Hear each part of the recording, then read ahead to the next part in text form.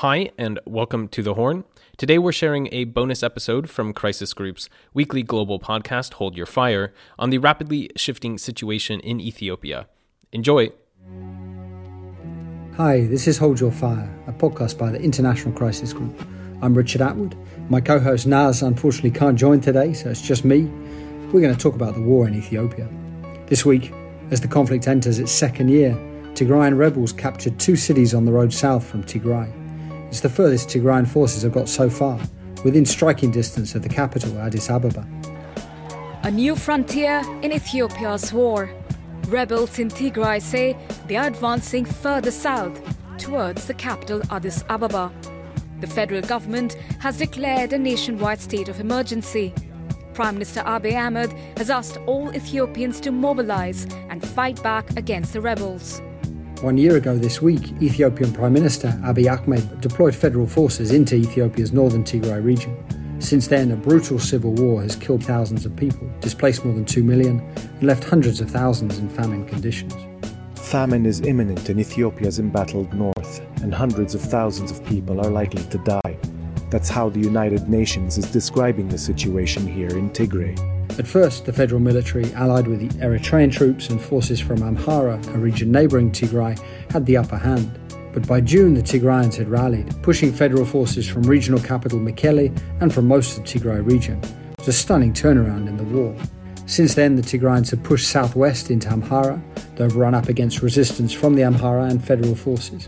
On their eastern front, they initially advanced some way into Afar region, but also had limited success there. They've got further marching south. This week they took control of two cities, Dessie and Kombolcha, only a few hours' drive from Addis. Let me be clear.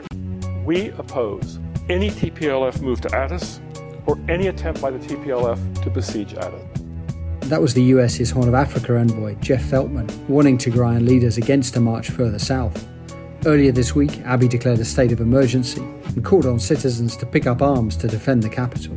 So, are Tigrayans gearing up for an assault on Addis? Today, Will Davidson, Crisis Group's Ethiopia expert, is joining me again on the podcast to talk about what's just happened and what might come next. Will, thanks so much for coming on. Thanks for having me, Richard. Well, could we start, just tell us a little bit about what's just happened over the past few days. Tigrayan forces have been, as we heard, marching south and have captured these two important towns on the road to Addis. How's that just happened?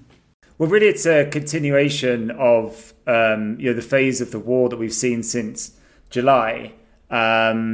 July followed the federal exit from June after this strong resurgence from the Tigray forces.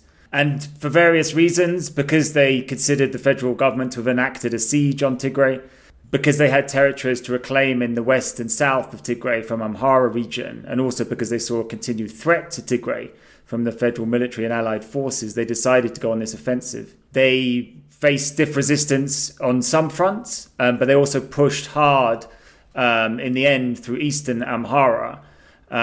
So they captured Waldia, another strategic city, in mid-August. There was something of a lull in September. Again, quite a lot of resistance. Then in October, the fighting resumed. There was a federal offensive to try and push back the Tigray forces. That didn't seem to make any headway. And it was after that, last month, that the Tigray forces pushed south and surrounded Dessie and Kombolcha cities and are now pretty much in full control of them, to my understanding. Now, this positions them to potentially strike east to control the Djibouti corridor, therefore exert massive pressure on Ethiopia by controlling the main trade route for a landlocked country. Also potentially redirecting aid supplies from Djibouti directly to Tigray to overcome that blockade and famine relief. They could also push south from these positions and essentially try and take over the federal government. So we'll talk in a moment about what Tigrayan forces might do next, in particular the dangers of a march south onto the capital, Addis, in a moment. But could you just tell us a little bit? They seem to have run into much fiercer resistance in western Tigray, this area that Tigray disputes with the Amhara. They seem to have run into much fiercer resistance there, and to some degree in the east, in Afar region. What explains the resistance there compared with their ability to move south? I think what's happened here is that where we've seen the progress through eastern Amhara, through what's known as North Wollo and South Wollo areas. I think this was the sort of path of least resistance as things ended up for the Tigray commanders. Now, when they made this decision to go on the offensive, they had those various objectives. Now, with regards to Western Tigray, that was certainly a core objective, to reclaim territory they saw as theirs. But ultimately, that was, the most heavily defended and fortified area which they were looking at. So we got the Amhara presence there. That's backed up by a strong federal presence, but also a reportedly strong Eritrean presence. And the point there is that all of those forces, they want to stop the Tigray leadership getting access to that Sudan border and opening up an external supply line. So that was why they didn't go directly at Western Tigray in the end. And instead, they sort of opened up multiple fronts, first to reclaim that area in southern Tigray from Amhara.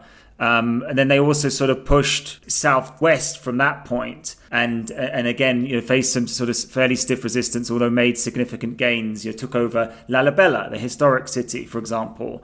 Another front was sort of southwest from the city of Shire to a road which approaches Gondar. Gondar is a major Amhara city. But again, they weren't successful along that front. They made some gains, but no real progress there. So that left the sort of more eastern section of Amhara, which they've punched through.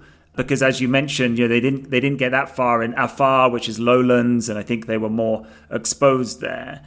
And then so steadily they've captured territory, gathered momentum, captured more equipment off the federal military and their allies. And we've seen a corresponding weakening of the federal operation. So I think it was a question of opening up these multiple fronts, putting pressure in different directions, and then waiting to see where the sort of underbelly of the federal defences were.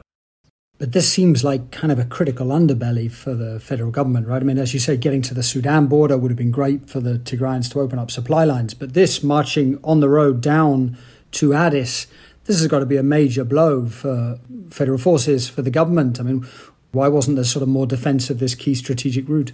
Well, yeah, it's a massive blow. And, they're in the federal government and the military in a very perilous position now. I mean, I think we have to see this as a continuation of what we talked about in our last chat on the podcast. The Tigray forces and the leadership, one way or the other, they managed to build this very strong and fairly sort of populous fighting force in the mountains in the first half of this year. They trained them up. They started those hit and run attacks on the federal and Eritrean forces. Then ultimately they were able to engage in large scale confrontations and push the federal military out of Tigray. Now, I think the key to understanding this is just how demoralized and depleted the federal forces were at that point. And the Tigray leadership, they took advantage of that. They went on the front foot. But really, for Prime Minister Abiy and his commanders, it was a question of how do we try and replenish the military? Lots of recruitment going on. Trying to buy some new military hardware, including drones, we think, from Turkey and other places. But ultimately, it was a federal military that was in a considerable amount of disarray. And they were fighting this Tigrayan force, which, for right or wrong, consider themselves in an existential struggle here. And there is indeed an incredibly critical humanitarian situation inside Tigray. They've got these experienced commanders. They had a battle plan. They had the momentum. And simply this hastily reassembled federal military, the new recruits lining up with various kind of regional forces and militia who are being chucked into battle here, they've just proven to be absolutely no match for this pretty organized Tigrayan force that has emerged over the past 9 months now. How do people in those areas that the Tigrayan forces have just captured in the cities of Desse and Kombolcha, for example, in the surroundings, I mean, how do they view Tigrayan forces? I mean, they're now a long way from Tigray region, right? Yeah, I mean, I think a lot of these aspects, the story is yet to be told. As has happened in Tigray, the telecommunications have gone down as soon as the security situation gets very serious. There's a pretty limited flow of information coming out of these places. Suffice to say, the TPLF, the political party that these leaders mostly belong to. We know about the degree of unpopularity that it has outside of Tigray for its role at the core of the ruling coalition, the regime, the quite authoritarian regime that ruled Ethiopia for so long until Abiy came on the scene, really. So we can imagine that they're not particularly happy about it, but it isn't really that the Tigray leadership is trying to win hearts and minds here. This is the ultimate raw power struggle, and so they're going into these towns and these areas, and they're establishing their security arrangements, making whatever alliances they need to do with local characters, and then I think life goes on as normal. So exactly what's happening in those sort of occupied areas, I can't be sure. We could be sure there's plenty of opposition to the fact that the Tigray forces are taking over these territories. And indeed, we should note there's been all sorts of allegations of atrocities against the Tigray forces that have been reported by various activist groups and the media. I mean, I think as with everything, these allegations need to be fully investigated, but they've certainly spread the perception that the Tigray forces are exacting, some of the type of abuse that was meted out to Tigray's population by the federal Eritrean and Amhara forces. And again, let's talk in a moment about what would happen if Tigrayan forces continue marching south. But the other option for them, as you said earlier, is that they go east and open up a supply line to Djibouti, which would, again, as you said, fulfill one of their core goals, which is getting humanitarian aid into Tigray itself. That's going to open some pretty acute dilemmas for Djibouti. Djibouti has pretty good relations traditionally with Addis Ababa, does a lot of trade with Ethiopia. I mean, presumably Prime Minister Abiy's government isn't going to look kindly on allowing supplies through beyond humanitarian, allowing supplies through to Tigray. Yes, for sure. I mean, this looks like an option. I mean, I can't be exactly sure about the level of sort of reserves of the federal army that they've got to protect what is the absolute vital trade corridor for landlocked Ethiopia. But it certainly looks like a possibility. It does achieve those twin objectives of pressuring the federal government whilst potentially rerouting aid to Tigray. But we can't be sure at all about how easy that will be. I think what it would do to Djibouti's government is what it's doing to a lot of actors here, which is really forcing them to consider just how strong is Prime Minister Abiy and his government's hold on power. I mean, of course, it's correct that it would upset people in Addis, but as much as we see various international actors, including the US recently, telling the Tigray forces to stop their advance, this is being played out on the battlefield. And at the moment, as far as we can tell, it looks like these Tigray forces are in the ascendancy, and that there could be some shifts in the power arrangements in Addis Ababa in the near future. And so let's talk about that. So what would happen if Tigrayan forces continue marching south, and how likely do you see that? It is a bit hard to say. Speaking to people in the Tigray camp, you hear sort of real bravado, sounding quite blasé about the prospects. Others seem to be more realistic views of the sort of political problems that this entails. Because generally, tell me if this is wrong, but generally the TPLF, as you say, Tigrayan ruling party, is kind of widely reviled in Addis by many for its role, as you said, in many years of repressive authoritarian government. Exactly, and that's also particularly the case in Amhara region, and certainly something which has been exacerbated by the Tigray forces capturing territory in Amhara, those atrocity allegations. But no doubt there is that unpopularity for sure. So it presents a major political problem in terms of what level of resistance there would be to any new regime. Of course, that resistance will also be present just if they try to enter the city. I think this brings in the other sort of key political opposition player here at the moment, the other armed movement, the Oromo Liberation Army. Now, that brings with it its own political problems, because the Oromo Liberation Army is seen as the more hardline end of the Oromo nationalist spectrum, therefore, again, making them incredibly unpopular amongst Amhara. They see these entities as having an anti-Amhara ideology, but also more generally against those who are against any form of ethno-nationalism.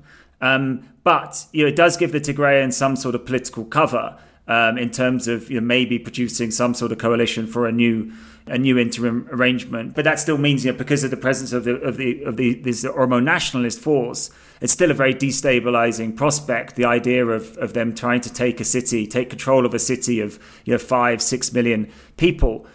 which with a population which we don't know how hard it will fight, but we do know that it's very opposed to these political entities. So, hard to say, and I think that's what makes it seem more likely that this the Djibouti corridor will be the initial focus of the Tigrayan leadership. There is another element here, though, Richard, which is that as the Tigray forces have advanced, and especially recently, we've seen some very strong allegations against Tigrayan civilians for collaborating with the Tigrayan forces. And indeed some deadly mob violence against them. We've even seen calls for concentration camps for Tigrayans and all sorts of anti-Tigrayan hate speech and calls for ruthless approaches to be taken towards Tigrayan civilians. Well, just yesterday, Abiy's government instituted a very draconian sweeping state of emergency, which basically said we can arrest anyone and detain them throughout the state of emergency if we suspect them of collaborating with the Tigray forces, and all sorts of other sweeping measures. Well, that could lead to further mass detention of Tigrayans.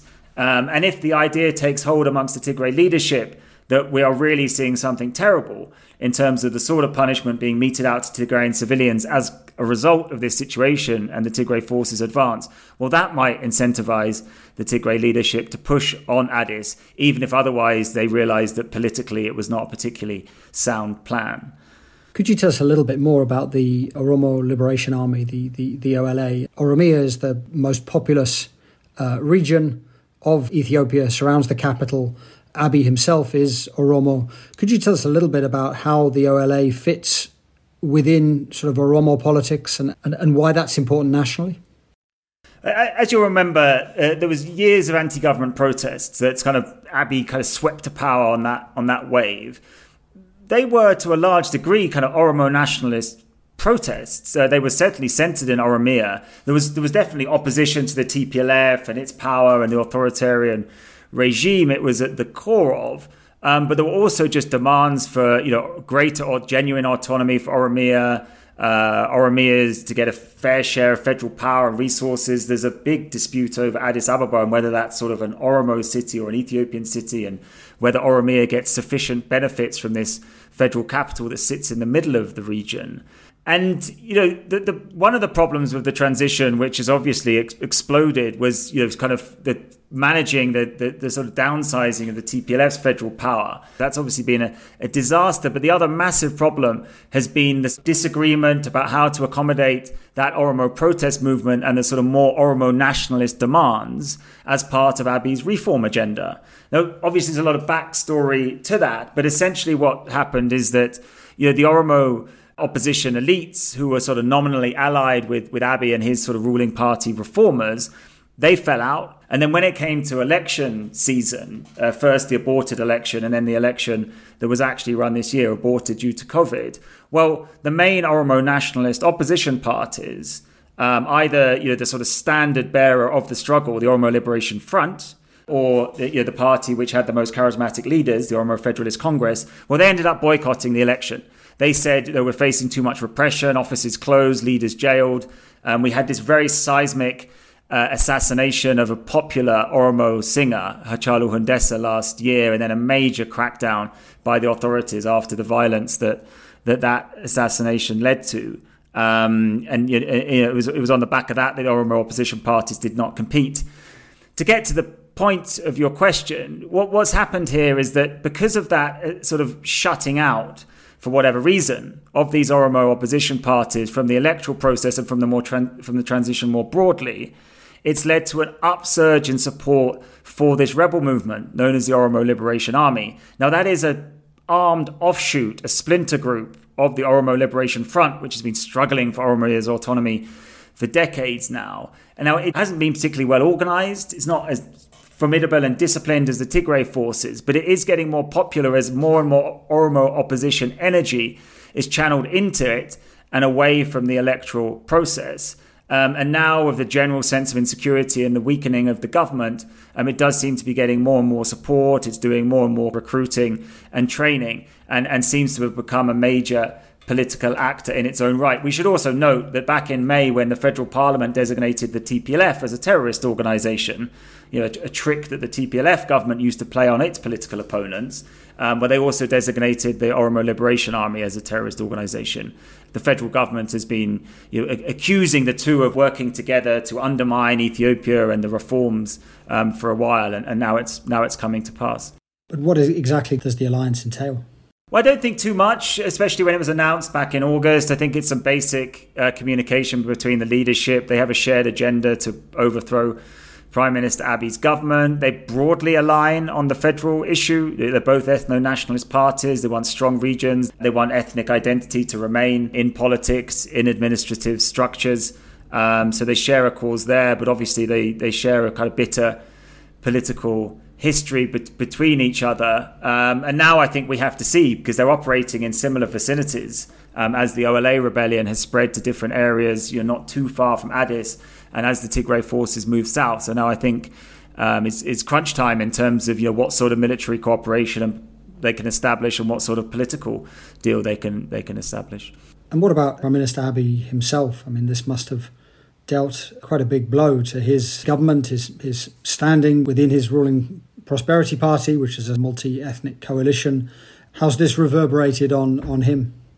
Well, for now, the system is intact as far as you can tell. Huge blows to the federal military, of course. But what I mean by that is we haven't seen masses of defections and people speaking up and undermining the leader, whether from the party or the government or from the military. And partly that's due to these popular attitudes that we mentioned towards the TPLF and the Oromo nationalist entities as well. So despite the problems, a bunch of people in Addis see the Tigray forces and in Amhara see them as a threat.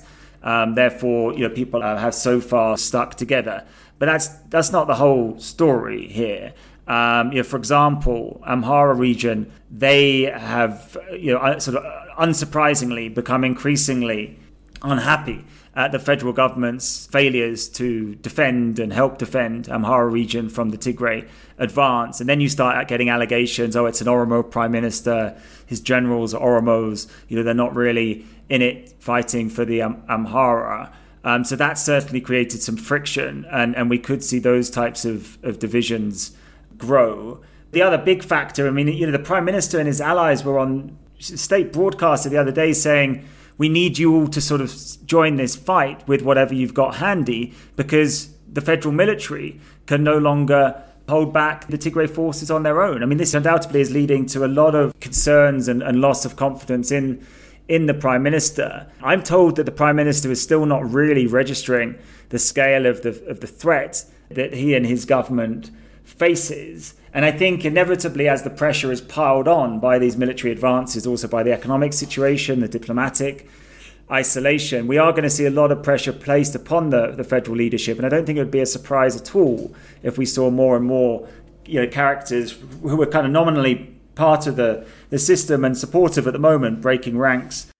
Because for many months the war was actually, for all its horrors, it was actually quite popular in Addis, right? Abiy had a lot of support for bringing the TPLF to heel and dealing the former rulers a blow. But so is that starting to dissipate as people see that the war is not going well? Well, I wouldn't want to give the impression that any loss of support for Abiy and his, perhaps his party and government, that doesn't turn into sort of support for the TPLF and wouldn't lessen people's pre-existing concerns and opposition about the TPLF and aspects of its rule and ideology. I think that all still exists, but essentially this is being played out on the battlefield. And I think the reality is that a lot of the claims that the Prime Minister and his allies have made about the situation are now very hard to deny, that they've turned out to be quite hollow claims. So I think this is probably going to lead to that, to a loss of support, but that doesn't mean any transfer of support to the Tigray leadership or to the Oromo Liberation Army. And we'll talk in a moment about the international politics of the crisis, particularly sort of Eritrea's and potentially Sudan's involvement. But tell us a little bit about the humanitarian situation in Tigray, because it's still difficult to get the required amount of aid in. So it was a few months ago that there were a reported 400,000 Tigrayans living in famine conditions. Things don't appear to have got much better. So is it still very difficult to get aid in? And I mean, what are the main problems to doing so? It's a massive cause for concern. I think that was back in July when the 400,000 figure came out. It's been, months since then, obviously. And a real trickle of aid. They say they need sort of 100 trucks a day going in for the needs, but there's been nothing like that. They say only about 10-15% of the required food aid has gone in. So we can only imagine how serious the situation is. I think it's very difficult, again, for people to get information, to conduct surveys. That's partly due to a fuel problem.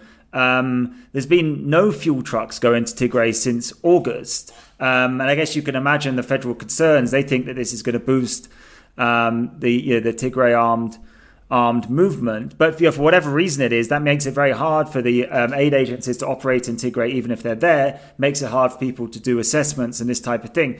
But it isn't just fuel. We still have very limited, but actually there's some electricity that's been sort of managed regionally from the hydropower station up there. We have no federally provided electricity, no telecoms across much of the region. So an incredibly hard environment to conduct this any sort of humanitarian relief operation in. And then we just have the basic fact that Tigray is still cut off from trade. And again, there's only a small trickle of aid getting in through this one corridor, or very kind of indirect route via the capital of Afar region. So everything suggests that that these 400,000 people living in famine conditions has worsened. Possibly we do already have a full-blown famine in Tigray, but it's just very hard for people to make the assessments and to make that call. But absolutely incredibly critical situation. And Will, what's happened to the Eritrean forces that were fighting the Tigrayans alongside federal troops in the first months of the war? There's a sort of almost constant chatter of expectation that President Isaias is going to recognize just how dangerous it is for him and his government if the Tigray leadership in this mood and with this force at their command manages to capture state power again. But quite simply, we haven't seen any significant re-engagement of the Eritrean military. And clearly can't be sure about why that is. I mean, it's maybe worth noting that in June, when the Ethiopian federal military took such hits in Tigray, there also was the Eritreans at that point, they kind of went missing. Maybe they saw the writing on the wall. They didn't really come to the federal military's assistance. They withdrew to protect their own positions in the north on the border there. So maybe it's a continuation of that type of reasoning, that they just don't like the look of this. And as much as they would like to stop the Tigray forces advancing south, they just don't see an ability to do so. I guess more surprising that they haven't tried to distract the Tigray forces by some sort of intervention from the north. But again, there just has been no evidence of that.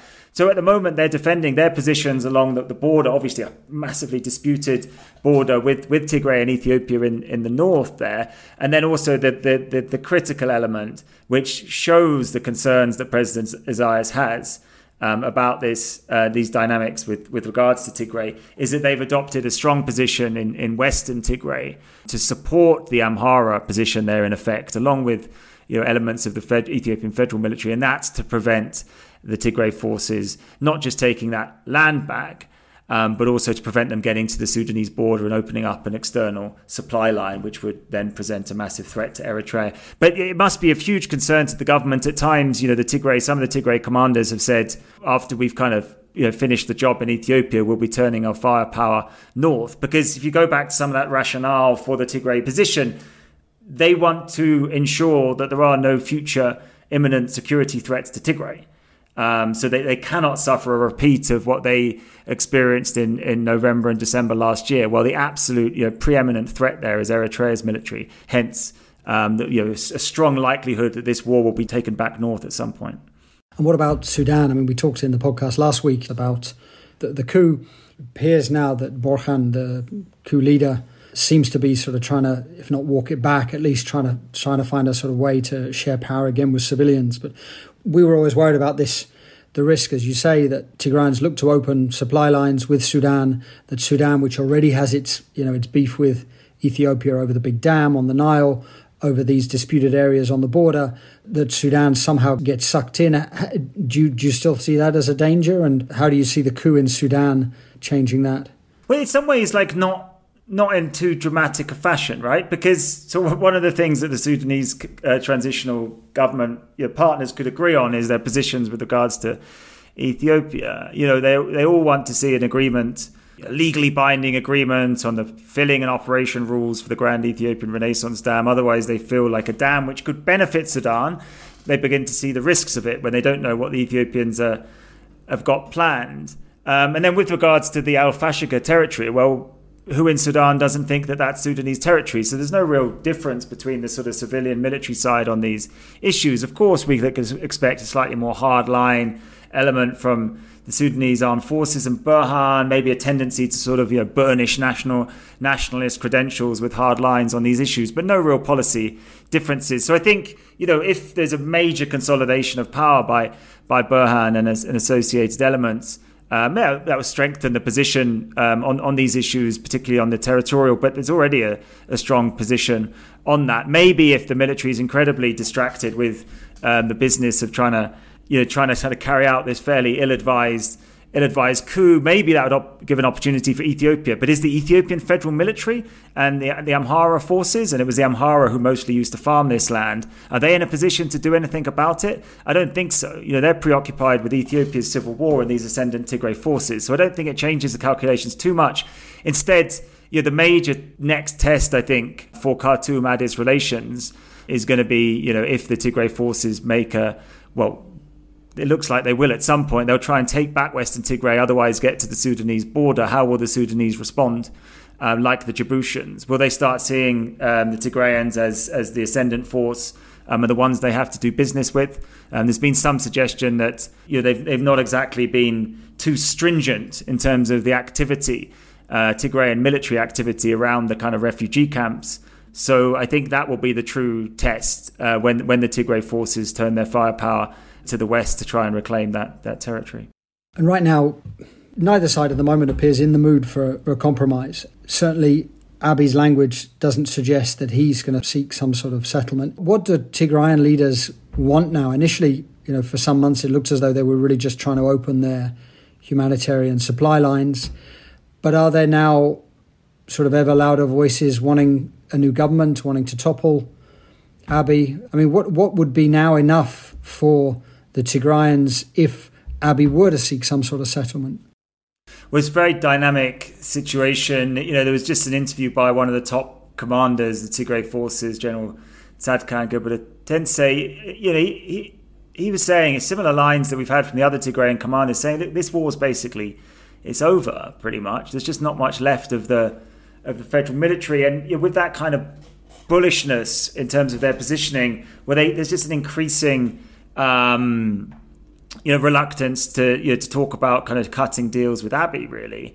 And so they talk about, yes, an interim government, transition, etc., coalition, but not with Abiy. So this creates a massive problem in terms of the incentives for Abiy, for those of us who are still interested in negotiated outcomes here, because the Tigrayans are basically saying they don't want him at the table anyway.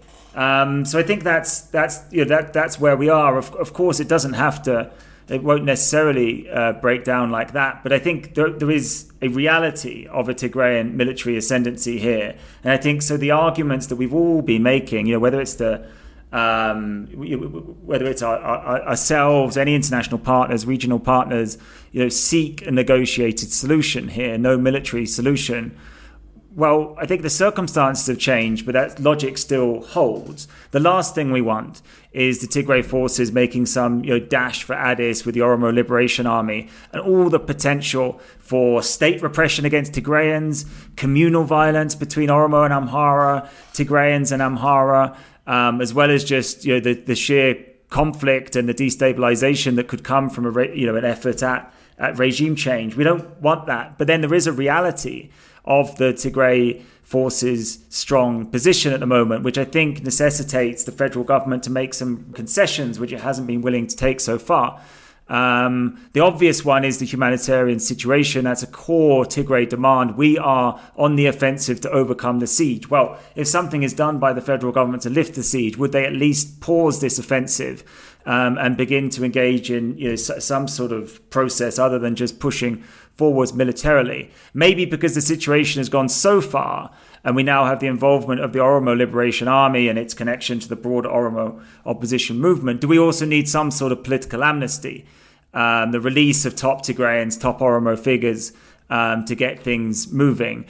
It looks like this is going to be played out on the battlefield, as I said, with those positions from the Tigray leadership. But possibly if the federal government, federal authorities were finally willing to acknowledge some of the key realities here and take some accommodating steps, then we could perhaps still see a recourse to sort of negotiations here. And the African Union, last August, appointed former Nigerian President Olusegun Obasanjo as its envoy for the Horn, but focusing mostly on trying to resolve this conflict.